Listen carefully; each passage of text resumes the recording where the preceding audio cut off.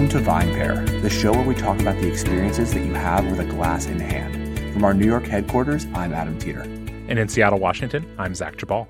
Today on the show, we're going to talk about one of the world's most famous wine regions, Bordeaux. Zach, what's your impression of Bordeaux? Well, I think I have two different impressions of Bordeaux, and I guess that's kind of one of the issues that we want to talk about today, which is, on the one hand, when I think of Bordeaux, I think of the famed first growths, the almost ludicrously priced wine, and a region that, as a sommelier and wine drinker, is almost irrelevant to me. And at the same time, I think about Bordeaux, and I think, like, man, there's some really good wine out there. Well, I just mean, my life as a sommelier and as a wine drinker does not revolve around $1,000 bottles of wine, sad to say. But the reality is that, there's a lot of, I think what I have come to learn and what I'd be, curious to talk about over the course of this episode is, what else is going on in Bordeaux? Because Bordeaux is so, I think, dominated by the public perception and the consumer perception and even the trade perception by these, iconic wines. And yet it's a huge wine region that produces a ton of wine, and definitely not all of it is at that price point. But some of it, I think, is really good, even if it does get obscured by a lot of what we kind of are going to be talking about, which is those preeminent wines. So, I would say for me, Bordeaux is this magical region because it's sort of one of the first regions that helped me fall in love with wine. When I was starting VinePair, I was competing in the Bordeaux Cup, which was this blind tasting competition that we actually wound up winning in the United States and going to Bordeaux to compete in the finals for. So I represented the United States in that tasting. So for me, I had this really strong attachment to the region. I think it doesn't get enough respect. I think it gets sort of talked down a lot by some of the cool kids somms for really dumb reasons. No offense, but even some of the things you're saying, like, oh, I can't, it's not applicable to me. I can't afford some of the things I think that, but then the other points you're making is that there is some amazing value there and some amazing producers that aren't at those super high price points. So to sort of settle this conversation and give us a real perspective on Bordeaux, I've brought in Philippe Newlin, who is the U.S. director of Duclos. I think he's pretty much the preeminent expert on Bordeaux. So I'm going to let him settle a debate for us about why we should be drinking Bordeaux now. Is that cool with you, Zach? Bring it on. All right. So Philippe, welcome to the show. Hey, gentlemen, it's great to be here. Thank you so much for having me today. Our pleasure. So let's start with a question that I guess is is a pretty broad one, but also I think a pretty specific one, which is Bordeaux still relevant, and how to the average wine drinker, not to say the person seeking out the most prestigious bottles in the world? Well, as I think Adam stated earlier, Bordeaux is the largest wine growing region in France. You have about 6,000 active wineries. And what's interesting is not more than a decade and a half ago, you had about 10 times that amount of producers. There's been a huge consolidation in the region, but it remains one of the biggest producing areas in all of French wine. And the perception remains, at least in this country, that Bordeaux is this magical, I think was the word that Adam used, place of chateaus and vines being grown since Roman times, and a place that a lot of people feel might just be out of their reach. But the truth is, Bordeaux is probably the largest category on the shelves of French grocery stores and supermarkets at price points that really compete with beer. You can get a perfectly fine Bordeaux for €5 at most corner stores in France. So we have the press in the U.S. and the UK and all around the world, the specialized press that makes its living sort of talking about the most luxurious and beautiful wines, the aspirational wines. And that tends to dominate the discussion or the perception. But the truth is, if it's Tuesday night, I'm probably drinking a bottle that I could buy in a store in the U.S. for $15, chilled down in the fridge for 20 minutes along with my hamburger. And in fact, I did that 2 nights ago with a California burger that my wife prepared for me. So, yeah, I think we need to look a little bit deeper. I think Bordeaux is a lot more than the snippet that we're fed by the professional press. So speaking of that snippet that the professional press feeds us, how much of that snippet is really due to the 1855 classification and this idea that there are, a group of chateaus that are heads and tails above the rest of them? And I'd love it if as well, you could explain the 1855 classification, because I'm sure a lot of listeners have no clue what I'm talking about when I'm throwing that out there, and its impact on the world of Bordeaux as we know it. Okay, great. So the 1855 classification. So just backing up, Bordeaux has been producing grapes for wine literally for centuries and centuries. So in 1855, France was hosting what was essentially a World's Fair, and Napoleon III basically had to put forward all of the best products of France in this fair that was held in Paris. And so he turned to the négociants, or the brokers in Bordeaux, the Bordeaux wine trade, and said, can you put together a list of the best wines so that when folks come from any number of countries, we can say to them, look, here are the best wines of our country from what was then considered the best region of France. And so the brokers basically did not what I would do. They looked at the price points and price groupings and said, okay, there are a bunch of wines that are priced way up here. There were 4 wines at the time: Lafite, Margaux, Latour, and Haut-Brion. And we'll call those the first growths, or the best wines. And then they looked at the next grouping of prices, and they said, oh, okay, so you have all these folks like Ducru, Beaucaillou, and Coste-Estrenal, any number of wines. We'll call those the second tier. So essentially it was a codification of what was already determined by the market through pricing of the quality ranges of the very best Bordeaux. And it was roughly 60 wines that were put on that list at the request of the head of France. Wait, so I'm to believe really quickly that this, because I think that this is something that consumers don't understand. So this was not a blind tasting. No one said, like, based on a panel of judges, this is where the classifications are coming from. This was literally just based on price. Yeah, essentially, the brokers in Bordeaux are specialized, right? They only do those wines. They taste those wines every day. They trade those wines amongst themselves, and they still do this today. There's still a very active place or marketplace in Bordeaux. And in fact, if you were to go to Bordeaux and go into some of these offices, you'd see guys behind a few computer screens checking current pricing. They're literally trading these wines, because what you have to remember is Bordeaux is as mentioned before, a large, great wine growing area. And the production of individual properties, even if they are ranked as a first growth, they produce a lot of wine. This is not small scale wine growing. So there's a lot of wine to sell. And our company distributes the wines of Bordeaux to over 70 countries around the planet. So you have to have some volume. So the point I'm coming around to is these guys were tasting the wines all the time. They knew what the best of the best wines were.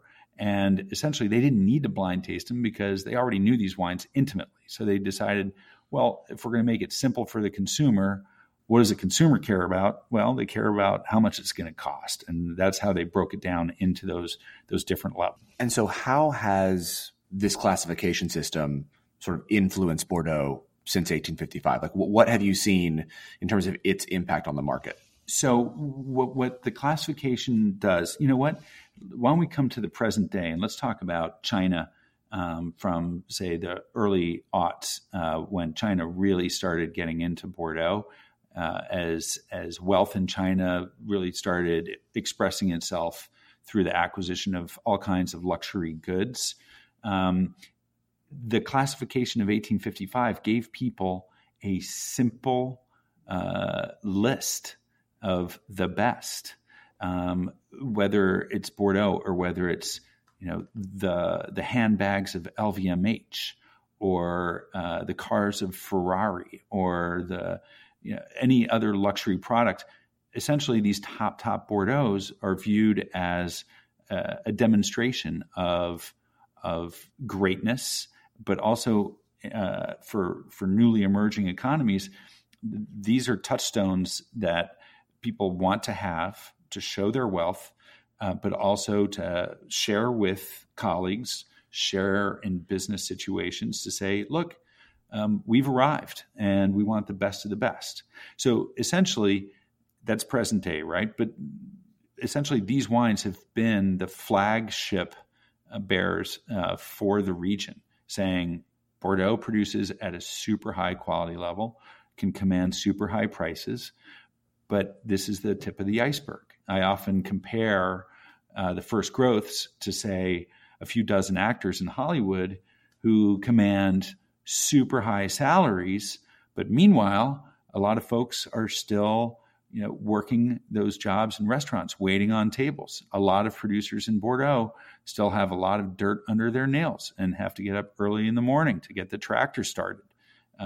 It's a pyramid, and the iceberg that we see is just that little percentage that's sticking out of the water in the luxury category, but there's a whole lot of stuff.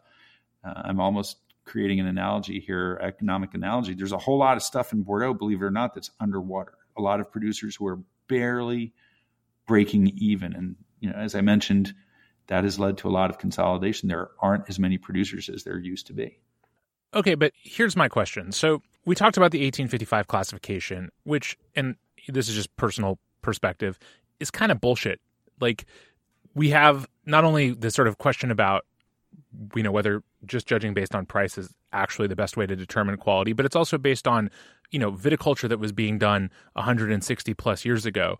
And I think one of the issues that, people like me have with some of Bordeaux is that there's this obsession with this hierarchy, this classification system, which obviously benefits those chateaus that were ranked not just in the first growths, but any of the classified growths can command, in many cases, more, vastly more for their money, or vastly more money for their wine, whether or not it's better than, say, a non-classified wine from nearby. And obviously, there are the non-classified growths now where the chateaus have received enough acclaim and have enough reputation where they can also make money. But it's really this, kind of really rigid hierarchical system, which, rankles me as someone who doesn't necessarily feel like, the decisions that were made about what were the best wines in France 160 years ago are particularly relevant to us now. And so I kind of wonder, is there a way in which that rigid stratification, does it stifle not just maybe, I wonder if it stifles creativity to some extent in Bordeaux, if there is this sense of like, you look at most of the other classic regions in France and even the ones with an equivalent history like Burgundy, there are definitely producers, for better or for worse, who are trying new things there. But Bordeaux still seems to be really dominated by big chateaus, by conventional agriculture, by a sort of relatively monolithic style, which sometimes is delicious. I don't mean to say that the wine is bad, but I don't know that it's necessarily all that interesting. So, okay, thank you for those grenades. We can say, that the codification of 1855 is pretty rigid. It hasn't seen any changes, save one really, which was in 73 when Mouton Rothschild was elevated to first growth status. But the pricing is not to be taken in a vacuum. The pricing was there because people recognized the quality of the juice. And they also recognized that certain places, certain terroirs were better than others, are better than others. You have to understand that the topography of Bordeaux is actually pretty flat. And if you look at the very best properties, they tend to be on hills. In fact, if you know a little bit about, you have to know a lot about the local language of Bordeaux, but some of the very best properties have the word hill in them. You look at Chateau Lafite, Rothschild. Lafite means hill. You look at Chateau Cos d'Estournel. Cos is another word for hill. You look at, let's go back to Lafite, Smith-O-Lafite down in Pessac-Léognan. That's the high hill of Mr. Smith. Grand Puy-Lacoste, Puy, that's hill. So Bordeaux was a region that actually was kind of swampy until the 18th, 19th centuries when the Dutch came in and helped with all their technology to drain a lot of the areas to make them usable for agriculture. But the truth is, the very best properties were on these islands, if you will, these hills, where free drainage made for much better vine growing. So the stratification does upset some people, but truth be told, when you have information flow, stratifications fall apart if they don't make sense. And in Bordeaux, the emergence of the great influence of certain critics really has made a difference. If you think about it, Bob Parker took Chateau Lange-Bage. I don't know if I should say Bob Parker took Lange-Bage, but he certainly spoke up in favor of fifth growth Chateau Lange-Bage. And Lange-Bage never accepted really their position in the classification, and they've always worked really, really hard to outperform. And they were recognized by this American critic with high scores. And let me tell you, the folks who are in second position as second crus in Bordeaux, they're not too happy that they're not first crus. So being in that position now with critics who taste the wines and score the wines, you can agree with that or not, but knowing that there is something beyond the classification that looks at their quality, they are pushing hard to outperform their first growth neighbors because they can get scores that are higher than their first growth neighbors. So you can say that some people are resting on their laurels. I'm a first growth. I don't really have to do anything.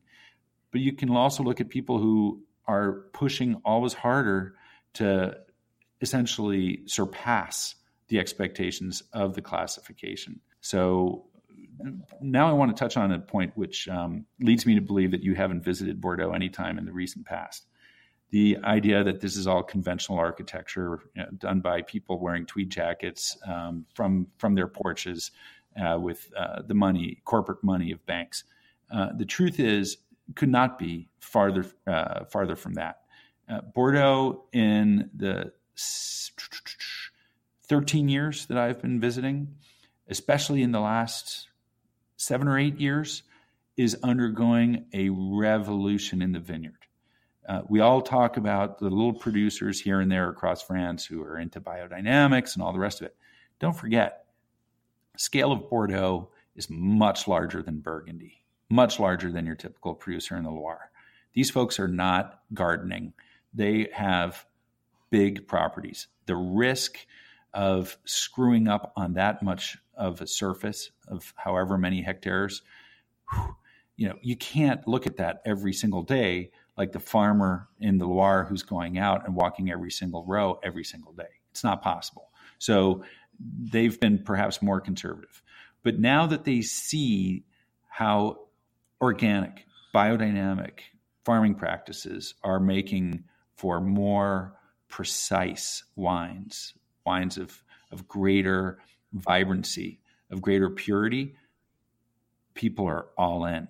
The old timers who don't want to go down this path will tell you, oh, well, Bordeaux's climate is very humid. It's along the Atlantic. We have all these rivers. We can't do by it. But the truth is now those guys are being pulled kicking and screaming into a new way of doing things because their neighbors are going full force. Chateau Margaux is farming biodynamically a number of parcels, organically some other parcels. They're still not going 100% because everything at the top level tends to move a bit slowly, but they are doing everything that they can to understand the dynamics. The new winemaker, or I should say viticulturalist in Bordeaux, is the 11-year-old son of the farmer who is operating the drone with the infrared camera to map the vigor of every parcel in the vineyard so that those parcels can be farmed and they can be harvested in the right way at the right time. So and it even extends into the wineries. A lot of the big vats that you used to see 10, 15 years ago have been yanked out of a lot of these wineries and replaced by small conical vats that have been sized exactly to match the number of hectoliters that are expected to be harvested from individually identified parcels. Bordeaux is moving in the direction of top champagne in that this is a region that has always been a blending region. They don't produce varietal Cabernet Sauvignon or varietal Merlot. It's always a blend. The French like to cook. And in Bordeaux, the weather has been variable. And so it's also a risk mitigation play. But they, like the great champagne houses, have a much better understanding nowadays through much more precise mapping and agriculture of what their parcels can give them.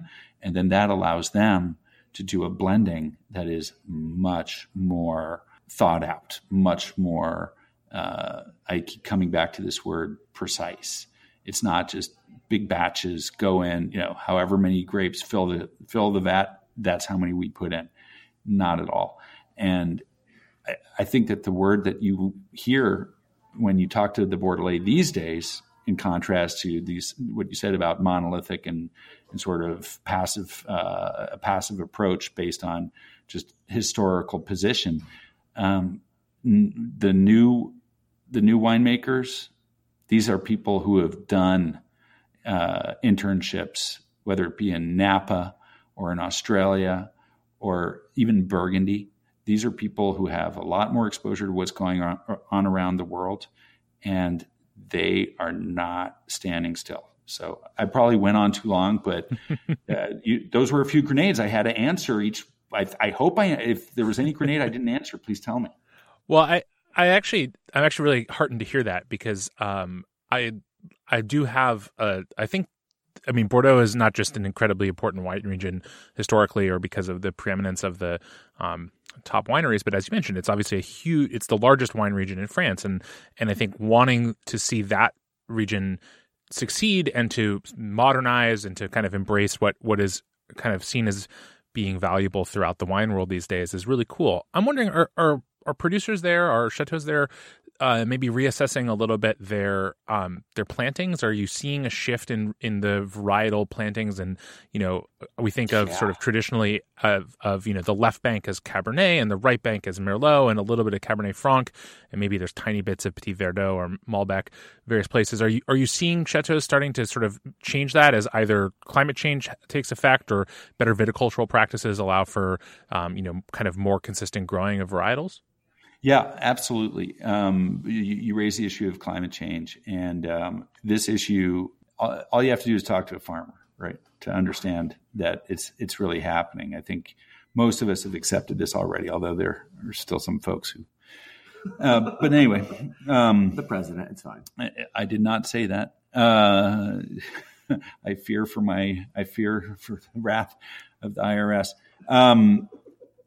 What we're seeing in Bordeaux. At the grape variety level, at the farming level, let's start with grape varieties. On the left bank, we're moving even more towards plantings of Cabernet Sauvignon. There was a time when Merlot was used a lot on the left bank, not necessarily because it was the best grape to plant, but because Merlot throws off a lot of volume. And so after the Depression, after the Second World War, when things were economically strapped, there were producers who were planting a lot of Merlot just because they needed volume. The economic needs for some of the bigger properties, the more famous properties, are clearly not as great as they used to be. They're making money, and the climate is favoring thick-skinned grapes with high natural acidity. So Cabernet Sauvignon is definitely seeing more planting going on the left bank at the expense of Merlot. And you're also seeing Petit Verdot being used more often. And you're even starting to see a creeping back in of Carmenere, which was not replanted after it was basically decimated by phylloxera. And people said, well, that grape isn't that it never really ripens, so we're not going to make great efforts to replant it. But Carmenere is migrating back from Chile and being replanted in Bordeaux. And every year the acreage goes up. And then over on the right bank, Merlot is also suffering, again, because of heat. And you can talk to any number of Saint-Emilion producers or satellite producers these days, and Cabernet Franc is being planted more and more. Why? To bring acid to the blend, to keep some aromatics in a situation where things are getting burned off by more and more intense heat. I visited a producer not too long ago who had shifted, that had basically grafted Cabernet onto what was Sauvignon Blanc vines, because the Sauvignon Blanc, they had to move that to a north-facing slope because it was just burning up. So will we see Syrah? No, at least not officially, because the AOC doesn't allow it. But will we see thicker-skinned, higher acid grapes and shifting of white wine production to cooler terroirs? Yeah, it's going on right now. Wow, I mean, it's fascinating every time we talk to anyone from a specific region to hear how climate change is really impacting how the wine's being made. I want to go back a little bit to not keep harping on 1855, et cetera, but build on a point that you were making, which is that there's a lot of great Bordeaux out there. So I would challenge you to help us help our listeners. How do you find that other great Bordeaux? The idea that the classification system is there means that, right, you have this key of these producers, right, of these tops. And then, okay, so like some people want to pay attention to scores, others don't, right? So they don't really want to know if this was a 94, 95. They just want to walk into their wine shop and find that amazing $15 Bordeaux that you're talking about that they can have with their burger. Are there any tricks? I mean, what I find with Bordeaux is there's so many other labels. There's Cru Bourgeois. There's, this classification or that classification, Bordeaux Superior, which I don't think means much, right? So what should someone be looking for? Is there a price level that you can say, look, if you're over $20, you're probably going to find it's probably good quality. What are some tips, tricks that you could give people? So my day job is importer of wine from Bordeaux. And I know that some folks who are into wine will look at back labels to see if the wine's been imported by Kermit Lynch or if it was brought in by Jenny and Francois, or, you have your folks who do a really good job of curating. Bordeaux is a mess in that, and I say that in the nicest way. It's a complex mess because there are no exclusive importers for given properties. Because of the size of Bordeaux, typically the chateaux sell their wines through agents to these brokers that are called négociants. And then those négociants are, let's say, the exporter brokers. They then sell the wines to as many importers as want to buy them. And then those importers go off and they distribute them through as many distributors as are willing to buy them, because these wines are not like other wines. They're not imported by an exclusive importer. They're imported by various importers. The same wine could be imported by half a dozen importers. So these guys who take on these wines have to sell their wines at lower margins because they have competition on a chateau, name your chateau. So it's not, I've just told you why not to listen to what I just said, because checking back labels doesn't make a lot of sense, because none of this stuff is in the traditional sense being curated. What I would say, to your point, Adam, about pricing, here's the good news. If you line up a $20 Cabernet blend from Bordeaux against any number of Cabernet blends from, I'm not going to single out a region, but the one I'm thinking of, Napa.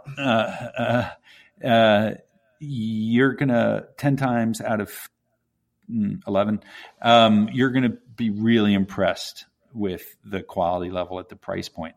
The bottom line is there are a lot of people producing this stuff. On the importing side, there are a lot of people importing this stuff. I think the price point is $15. I think above $15, you're going to get something that's honestly made that can stand up to the varietal equivalent from somewhere here in the U.S. If you get into that $20 to $30 range, you're going to get the equivalent of like a $60 wine from out west. It's just a matter of supply. What I would say to you is, and I'm going to catch some heat for this, but the younger producers who are making perhaps even more efforts, or let's be polite and say who have the latest technology at their fingertips, or the latest knowledge, I think is the better way to put it, their labels will probably look a little more modern. And so if there's a visual clue, that could be a good visual clue. The other thing that I would say is, if you know that list of the top wines, if you have it laminated in your wallet, look for the same property's second wines. Some of them are even producing third wines. What does that mean?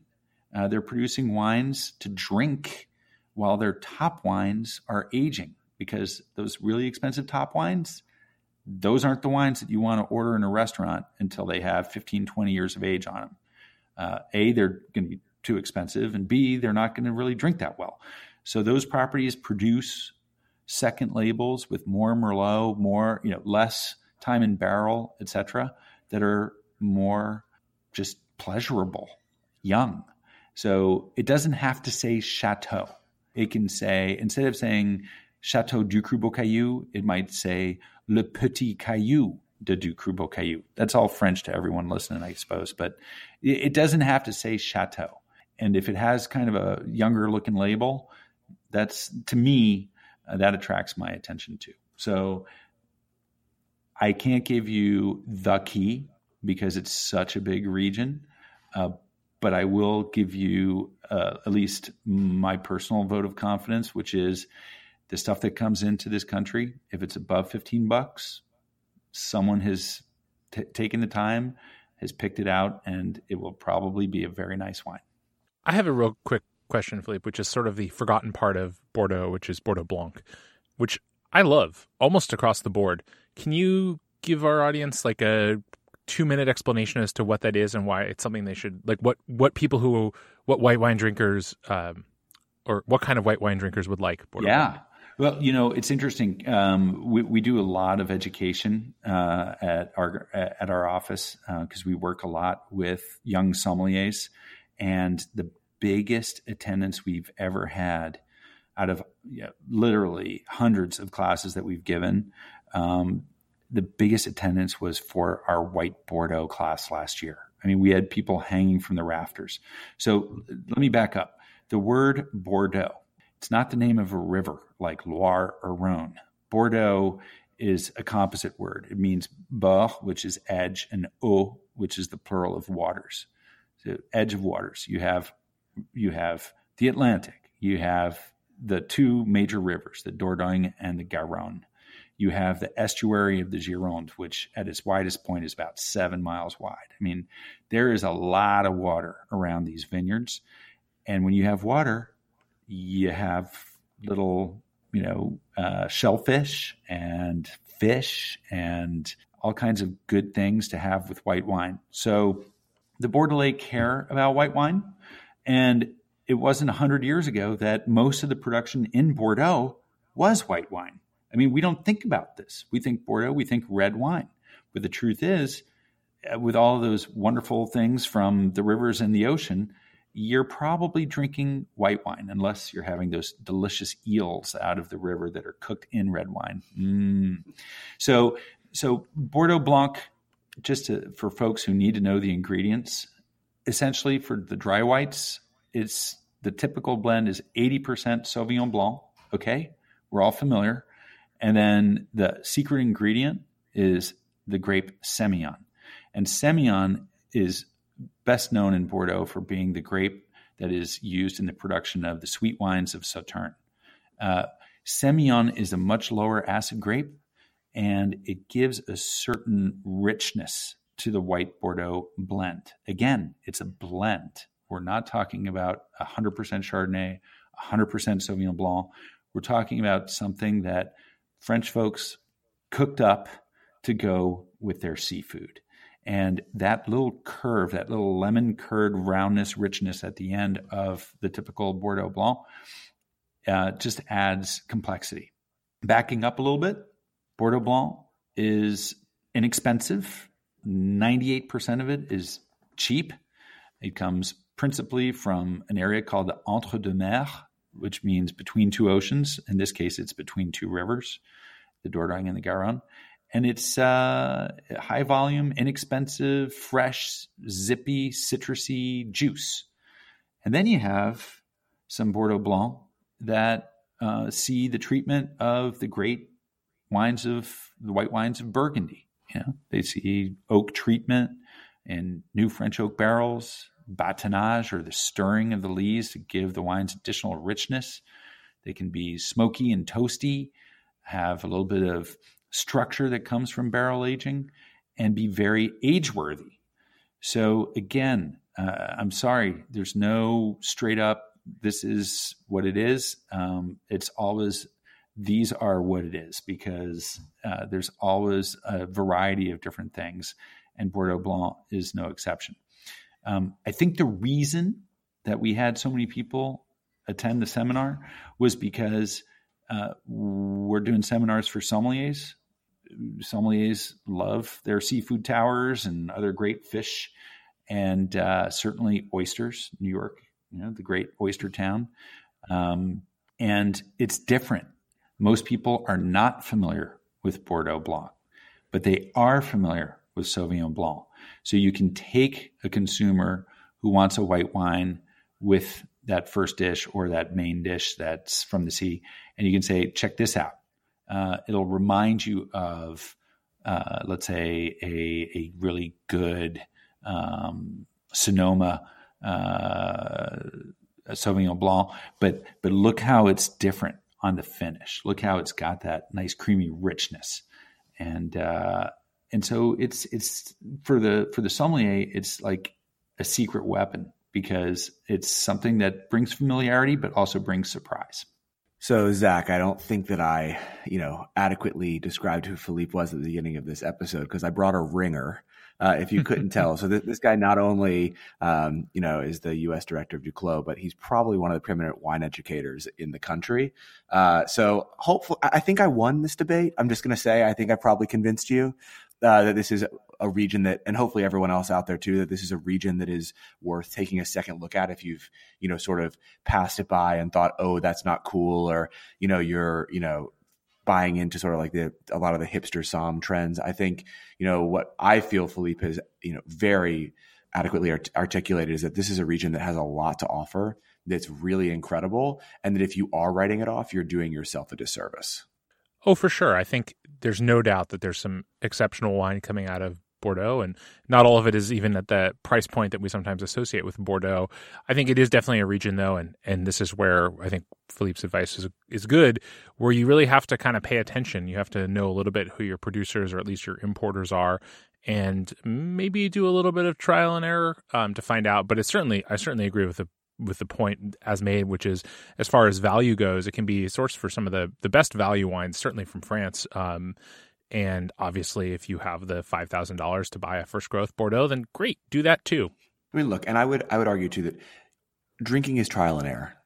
You go to a brewery and you're not going to like every beer that the brewery has brewed, and you've got to try them in order to understand what you like. Same with, alcohol with whiskey, right?